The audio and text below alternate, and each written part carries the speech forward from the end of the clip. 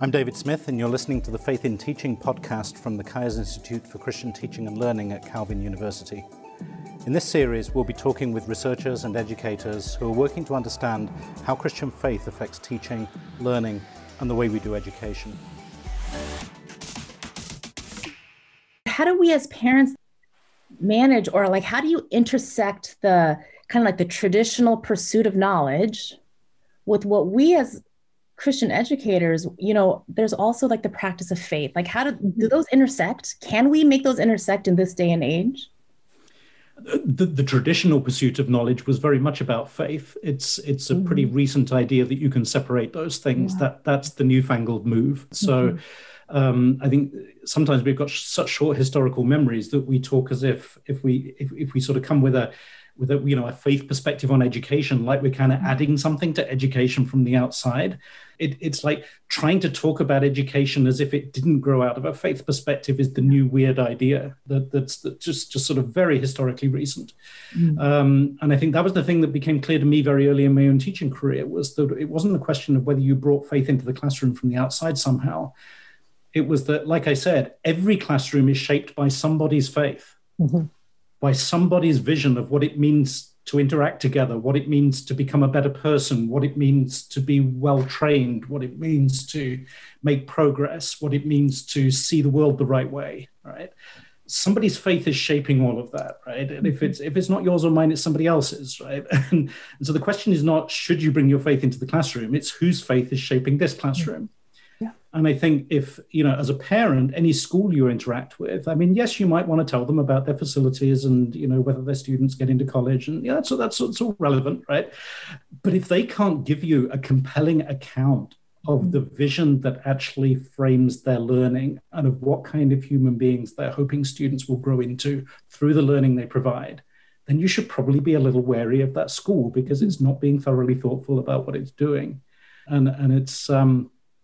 that should be articulable, right? I think all kinds of schools, whether they're Christian schools or public schools or whoever, should be able to say, this is what we're trying to achieve, and this is how we shape learning to try to move in that direction, not just in terms of destinations, but in terms of growth, in terms of how we're trying to change. Yes.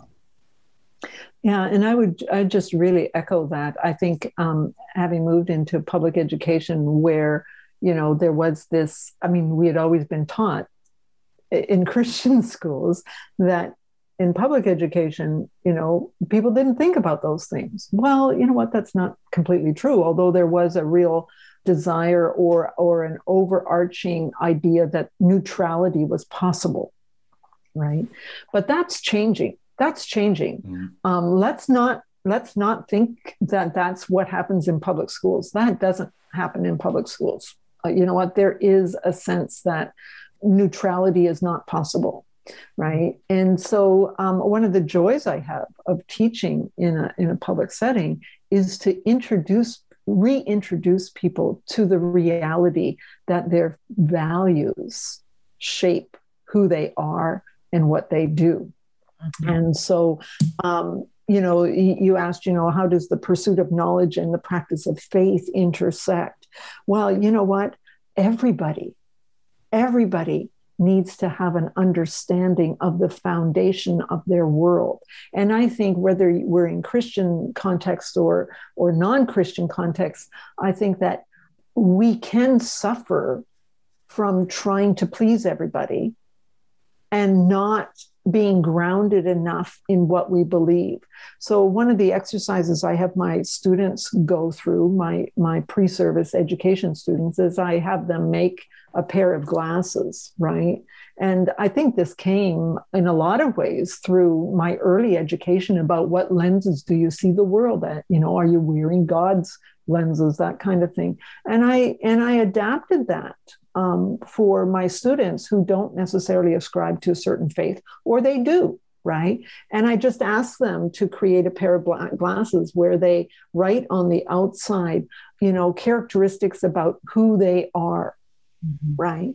And then on the inside, I have them write characteristics about what are the big groups that they are born into, like, their heritage, their skin color, their faith, their gender, their sexual identity, all of those kinds of things.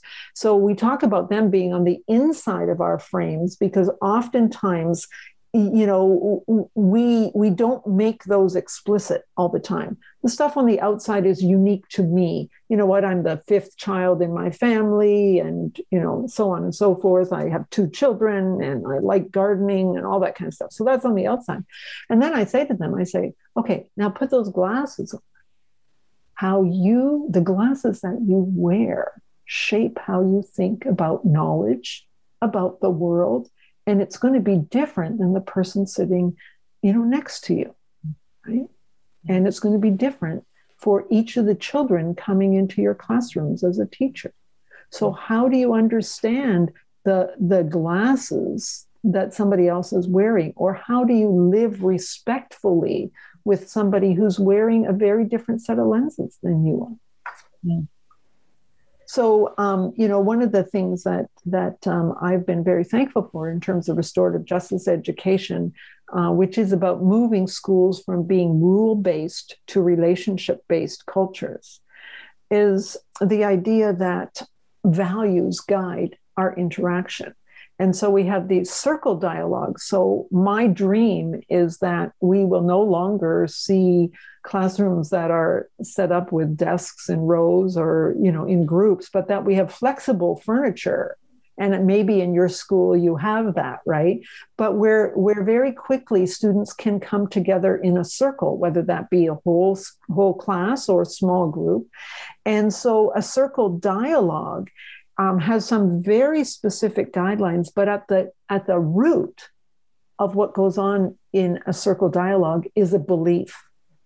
And this is the belief that all people are worthy and all people are interconnected. Mm-hmm. And I believe that that's a very scriptural way of understanding who I am as a child of God. But you know what? It's what every human being desires, because I think that's how God exists in us. And, when I can introduce that to my students, regardless of their faith commitment, we tap into something that's common. And then we can have a circle dialogue. So there's values that come out of that and so on. So we talk about values. What are your values? Well, how are those values going to guide our learning together? And there's a lot more to that, but at the same time, it's very simple, right? Mm-hmm. Can we commit to believing that everybody here is worthy and interconnected? And can we work out some values of respect and dignity and mutual concern and so on, right? So I would say, the pursuit of knowledge and the practice of our faith, there's no way to separate them. It's an impossibility. So how is technology impacting that? David, I know that some of your latest work is around technology in the classroom, right? Mm-hmm. So how is that impacting, or like in your research, has it impacted this whole concept? Well, it's having a very complex impact. And I was part of a team of researchers. We spent several years going into a cluster of schools and observing classes, doing surveys, interviewing parents and students and administrators, studying school documents. At one point, I had 28,000 school documents on my hard drive and spent a year of my life reading and coding them, and doing case studies with individual teachers. So we tried just to take a very deep dive into a school system and how it was changing because it had adopted a laptop program and a tablet program and so on. And I can't really summarize in a few sentences all the changes because, like I say, it was very complex. There's a lot of things happening at once, and that's part of what makes it challenging. But in terms of the kinds of themes that we've been talking about so far, just sort of a few little snapshots here of things that we saw in schools.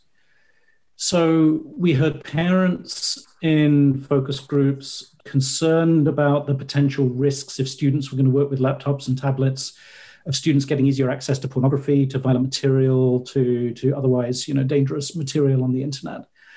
And that's a legitimate concern, but what we saw more often in the classroom was things like the student who told us that it was great that they could learn with laptops in Bible class because you could take notes faster, you could get through the work faster, and then when you were done, and while the teacher was just talking, you could go shopping. And this was the great thing about working with laptops, was you could go shopping while the teacher was talking. And indeed, for a year, we sat at the back of classrooms and saw students, flipping out of what they were meant to be working on. They were really good at task switching when the teacher walked by, and just flipping over onto a shopping site and essentially coveting pretty pictures of things that they didn't have as an alternative to participating in what was going on around them.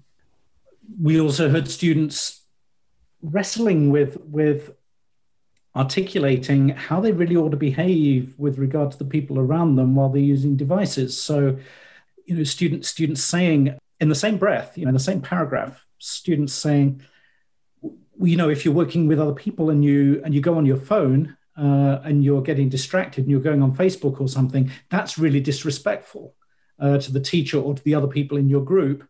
But I think you should have a right to do it, and it's totally okay, and it's not a problem. and you could hear students struggling to put these together, that we've got more than one value system going on in society around this, right? There's the story that says your device is your own little world and nobody should tell you what to do on it except you, and nobody should intrude, or, when you're on your phone, you're in your own little space and it's your little space. And we've also got another value system that says when you're in a room with other people, you ought to be giving them a basic level of respect and eye contact and listening to what they have to say. And we could see students trying to put this together in the classroom and not quite being able to figure out how to square these different stories about technology, and again figure out an ethic about, you've got this device that lets you do all kinds of things, but there's other human beings there too, and starting to try to figure that out. And then to draw parents in here, we had, one teacher told us a story about getting a message, an electronic message, I'm not sure whether it was a text or an email, at 3:05 saying, I'll be coming into school to pick up my daughter at 3:15.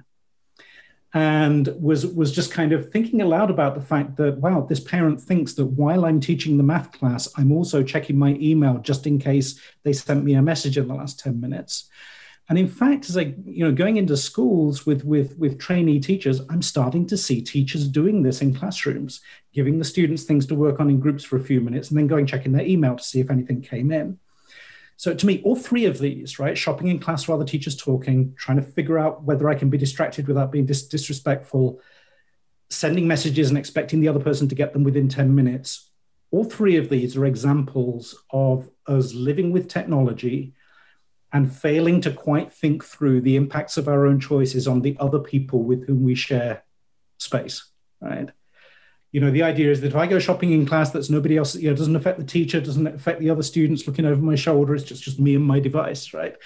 Or again, if I would dash off a message now, well, it's off my plate now, it's off my to-do list, right? Now it's in the teacher. And not thinking about the amount of pressure you're putting on other people, the amount of stress you're creating for other people, the amount of distraction you're creating with other people, the amount of not feeling listened to that you're creating for other people. And so a challenge that just kept rearing its head was as these new devices come, and with them new unspoken rules, right, about how we behave with them in public. How do you start having a conversation about how to live together well with those devices, given the things that they do allow you to do? We saw lots of positive learning going on, good things. We weren't just setting out to show that devices are bad. But at the same time, all of these poor choices and semi-articulate attempts to try to describe what was going on, where it was pretty clear that people were getting pulled in more than one direction. The down drag from the individual me and my device paradigm, the I should be able to do what I want paradigm, the I should get instant results paradigm, people should be answerable, the I shouldn't have to be always available paradigm, the I should make eye contact and listen to people paradigm. All these stories are going around, right? And we're trying to figure out what to do with our phones in the middle of all of that. So, and if we as adults haven't gotten halfway towards figuring that out, it's no wonder that students are sounding incoherent when we talk to them and they're trying to figure out how to navigate this environment in class. So to me, this starts to bounce up to the whole community, is how do you have a conversation as parents about what's it reasonable to expect from teachers, right? Is there a time in the evening after which you probably shouldn't send them a message and expect them to see it by the next day? Real simple things like that, right? What happens in the home with devices, right? And eye contact and listening and so on, it sort of starts there. And then for teachers to get self-conscious about how they're articulating to students when we use devices and why, and in whose presence. Some teachers were finding that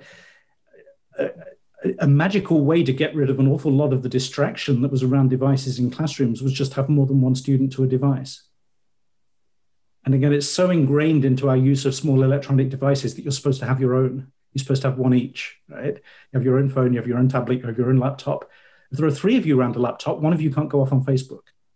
And suddenly that changed the whole dynamic. So again, working on things in a way that leveraged community, that leveraged relationships, was actually also really promising for learning, was actually creating more focus, more inquiry, more research, and so on. So yeah, just lots of things happening at once. And we're all trying to create new coherent stories around new sets of technological practices, and at least some of the time failing. And I would just add to that, it's kind of hard to describe completely, but technology is with us and we need to learn how to use it. But because it's so pervasive, we also need to find ways to balance or to provide opportunities for children, youth, adults to experience what a good, solid, face-to-face dialogue is, right? And I think for myself, that is why I've really gravitated towards seeing how circle dialogue, restorative justice in education principles and practices can really make a difference. So I'll just describe one practice that we do whenever we start a class. And remember that, and I know we're talking to a high school audience, and I know this works well at high school, works well in kindergarten, grade 1, and many of my students are just recently out of high school. And so I introduced them to something that's just called the check-in circle. And that is when we come to class, the very first thing we do is, and if it's a large class, we just stand around the perimeter of the class. We have a talking piece, and that talking piece might be, a rock or something that has value for the class in one way or another. It might just be a stick. I've got a whole shelf full of talking pieces here, as you can see, right? But then I just give them, 3 basic guidelines to start off with. One person talks at a time, and that's the person who's got the talking piece. You can pass if you want to, so you don't have to say anything, or you can just hold the piece in silence. You can just pass it to the next person.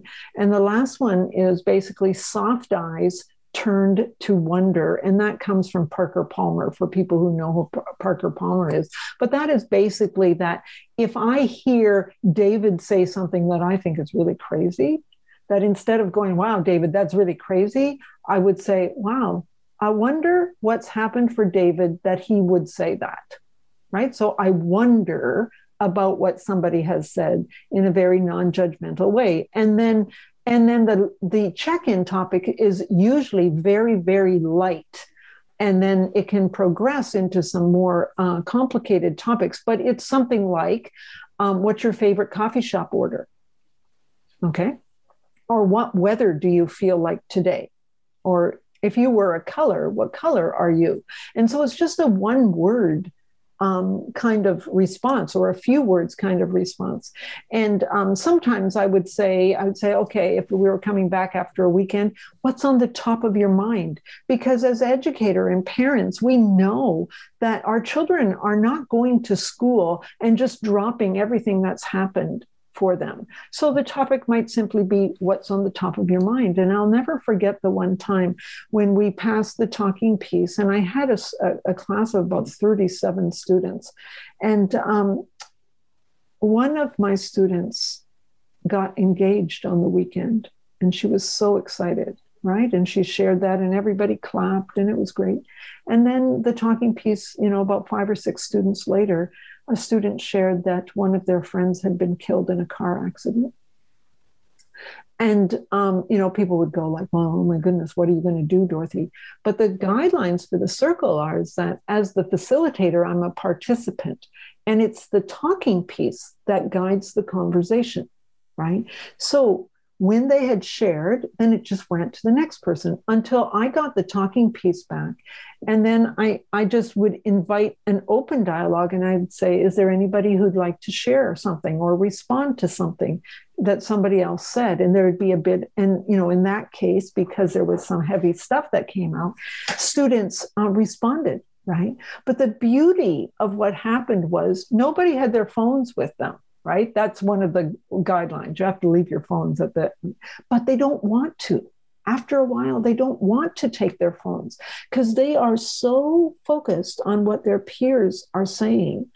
And afterwards, like I can go up to a couple of the students that I hear, they may be struggling with something, but the beauty is that somebody else in the class will go up to the student who lost a friend, or several students will, and others will go to the student who got engaged, right?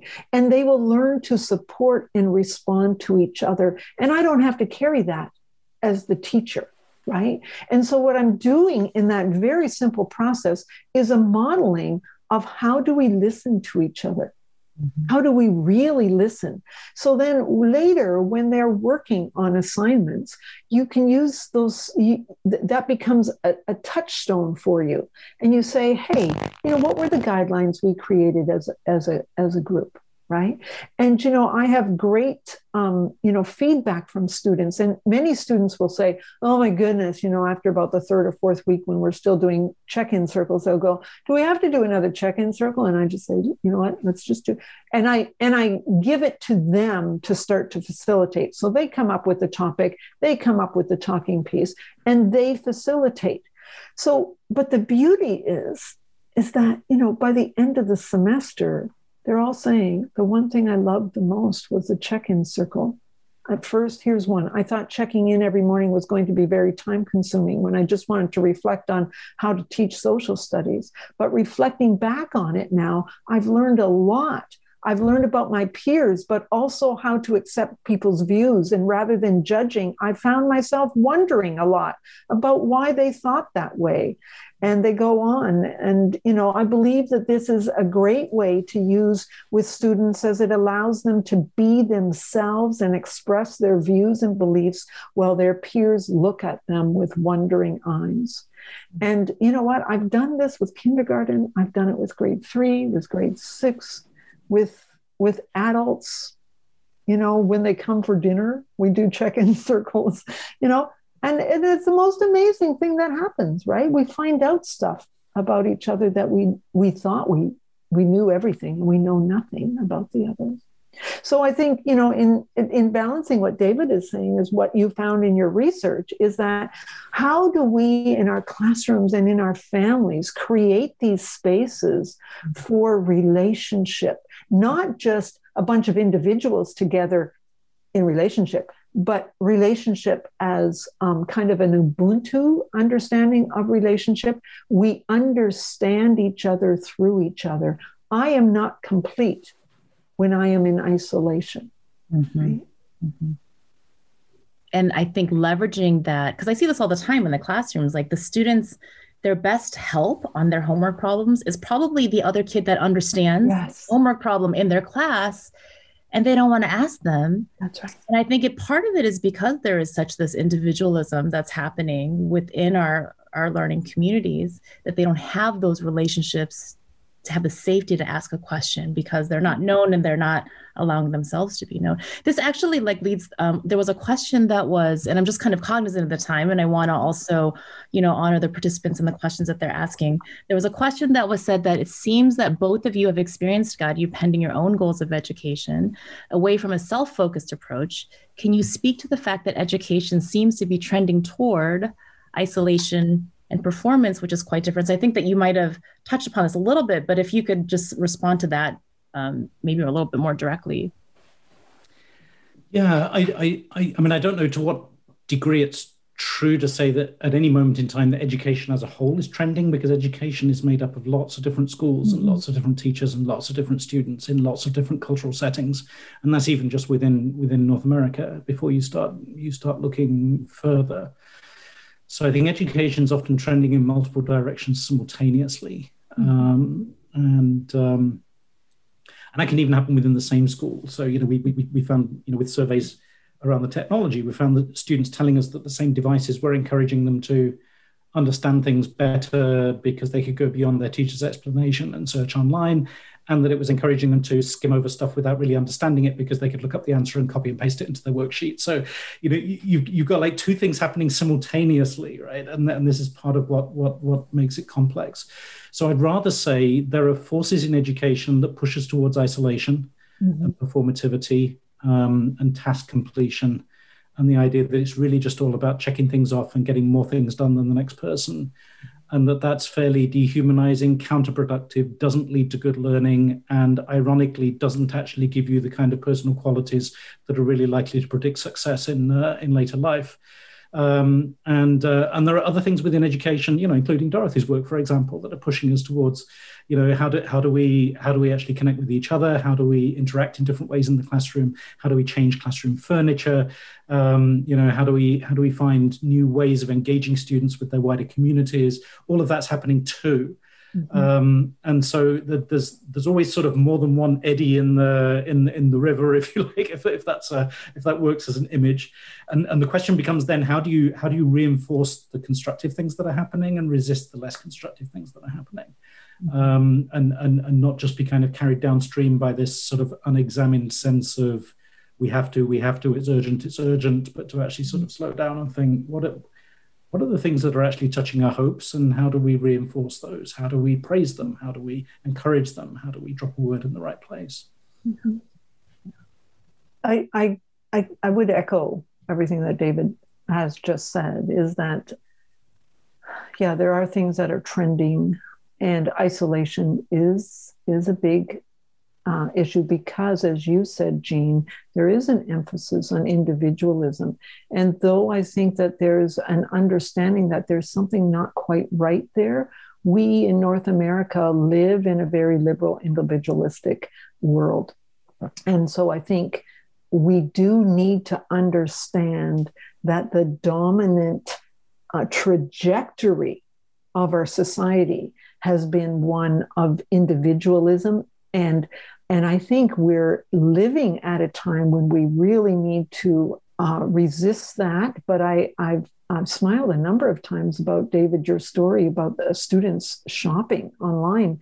I think it's the epitome of our culture, which basically says we are valuable if we are contributing economically to our society, right? That is, from a very young age, if you ask young children, why do you go to school? And they say, because I need to have a good job. Like, of course, not all of them will, but why are our children in school? Do they think they're in school because they need to get a good job? And then what about the fact that they're not going to be an adult in a job for at least, 15, 20 years from the time they enter kindergarten. So for 15 or 20 years, are they going to be thinking, and many children do, I'm here because I need a good job, right?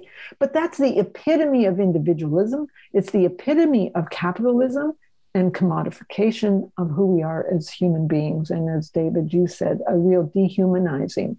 So in spite of the fact that I think there are lots of things trending, I have to say that the whole restorative justice cultural shift into a deeper relationship, it feels extremely countercultural. And it is very challenging. In spite of everything that people experience and say, this is amazing. And here in Newfoundland and Labrador, it's actually in our, education minister's mandate letter, finally, which is a great thing to celebrate. But the reality is our system is not set up to be relational. Our system is set up to feed an economy. And in Christian education, I would hope that isn't the case, that we answer to a higher power, a different way of thinking about the world. But let's face it, as a Christian, we are living in a culture that we can't resist completely. You know, what kind of car do I drive? What kind of clothes do I wear? What kind of house do I live in? Yeah. You know? I think that's like one of those unseen or like passed over influences of technology, right? Like you were saying before, David, it's like we worry about pornography, we worry about violence, but are we worrying about consumerism and worldliness and like that kind of value shaping us, you know, within the classroom context is what's happening in some of your research. Well, I mean, this takes me back to where I started in that, you know, one of the widely used beginning textbooks that I've seen for teaching German. It's just a first year introduction to German textbook, and so it's not something that most people would consider as a place where we should be talking about faith and education or ethics or whatever. It's just the beginning German class, right? And the first two chapters are called "Who I Am and What I Do: Possessions and Pleasures." So the story that starts this textbook is, you know, how do I know who I am? Well, I'm defined by what I do, what I like, and what I own. Who I am and what I do, possessions and pleasures. So, you know, this kind of, there are value systems sometimes built into our educational materials that we really ought to be questioning, right? First of all, if you want to learn somebody else's language, should the first chapter be about me? Should it be about the things I like buying and the things that I liked on Facebook, right? Or are there other things that I might want to say about me? And if I come out of that language course knowing all the words for buying things, but none of the words for forgiving someone, then what kind of language course it was? So again, we can talk about trends in a very big way, but we also have to learn to pay attention to the way our specific practices, right? The specific choices we make, what we talk about, what stories we tell, what comes first and what comes second and what comes last, how that carries these value systems. There's another question. I don't mean to cut that one. There is one question. I believe it's probably connected to the comment about the task orientation that comes with technology. Was a question that came in is, how do parents and teachers best discern the natural gifts and learning styles of children so they can cultivate that curiosity and that eagerness to learn? Do you have a response to that? We have to be a little bit cautious about this because, you know, the last decade, 15 years or so, things like, you know, learning styles on the one hand, multiple intelligences is another phrase that gets used, have been very popular. Big industries have been built around them. People have gone to try to research them, and there basically isn't any evidence that they're really a thing. So, or that trying to teach to a student's specific learning style actually, you know, causes better learning outcomes. So, you know, the evidence has been a bit thin that that we should be putting too many eggs in sort of learning styles type baskets. But certainly, you know, students have gifts, students have personality differences, students have different ways of thinking, different ways of processing, different experiences. And how do you find that out about any human being? Well, you interact with them, you listen to them, you do things with them. Like how would you find that out about your next door neighbor? You probably wouldn't go and ask if you could weigh them, or go sort of, you know, give them a questionnaire to fill out as a precondition for then interacting with them. You would invite them out to a ball game. You would do some gardening with them. You would find some context in which you could interact, in which you could start listening, in which you could start finding out what's going on. And I know for me, from early in my teaching career, that's one of the things that's sometimes hard in classrooms, because as a teacher, you're tracking a lot of things when you're running a classroom. There's a lot of things happening at once, way more than you can actually effectively pay attention to. And it's easy to float above what's happening and not create enough spaces for listening, for seeing, for hearing what's going on with students. So you have to be quite intentional about that. Try to create strategies where you've got chance to hear what students are articulating.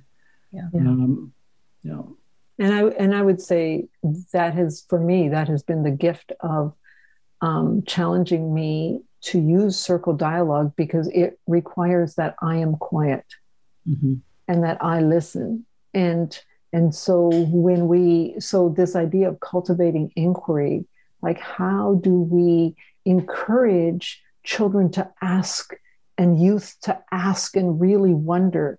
Well, again, you know, if I use a circle approach that the students are used to because of the check-in circle idea, and I say, let's have a check-in circle right now. And, you know, we've been talking about, you know, pick any topic in, you know, if it's language, right? So learning German, I'll pick up on what David is saying and say, well, tell me, let's just do a quick round and everybody say, what is it that you really love to learn how to express in German that you haven't had a chance to do yet, right? Go around, and as the educator, you pay attention to this and you go, oh my goodness, all of the things they want to talk about, I'm not dealing with it. So what's happening then is you're getting that feedback, and that can be in any subject area, and you're going like, oh, this is what the students are interested in. And when you can show them that you're responding to what they said, then they're going to start to inquire more and more and go deeper and deeper. And the same thing can happen with, if you're dealing with a particular topic, and if you're in math, right? Like in a math course, and you can do this in small groups or the whole groups, you check out or you check up in the middle and you say, okay, what's one thing about this concept that you're working with that's really difficult for you? Or what's one thing that you don't find difficult at all? And so students hear this from each other and they start to realize, oh, I'm not the only one who's got problems with this, or I'm not the only one who finds this too easy. Or a circle that is simply, let's brainstorm for ways in which this math concept is part of our life in the classroom, or part of your life at home. So you start to really open up opportunities for the students to wonder. But it requires of me as an educator to let go of some of my control and to realize that I don't know what it is that the students need to know or want to know, right? And that's a challenge. But that's where the talking piece, it actually monitors the dialogue. And unless something terrible is happening, I also cannot say anything until it comes back to me, right? And that's a bit of a scary thing, but it's also a beautiful thing, because I think that we begin to hear what's inside the hearts of our youth. Yeah.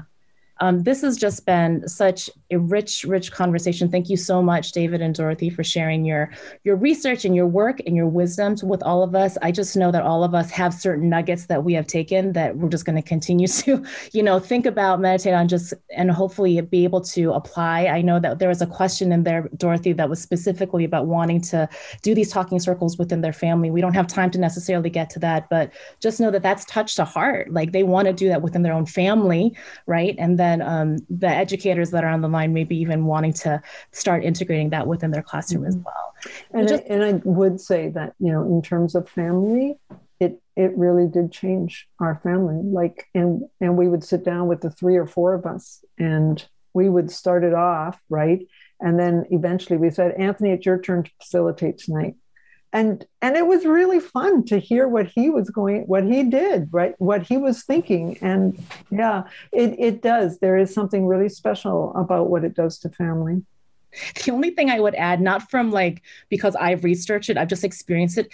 If you're doing with teenagers, don't ask them if they want to do it, because they're not going to say yes. Exactly. Do it and let them experience it. Right. They're going to do it. So and on that note, Jean, you have to ask yourself this question is, do you ever walk into a classroom and say, do you want to do this? Right? You wouldn't would you like to sit in rows today, or would you like to sit in groups? We don't ask them that. We just do it, right? In the same way, you know what? We invite them into a circle and say, today we're starting this in a circle. Yeah. And that's the beautiful work that we're doing as educators as well as parents.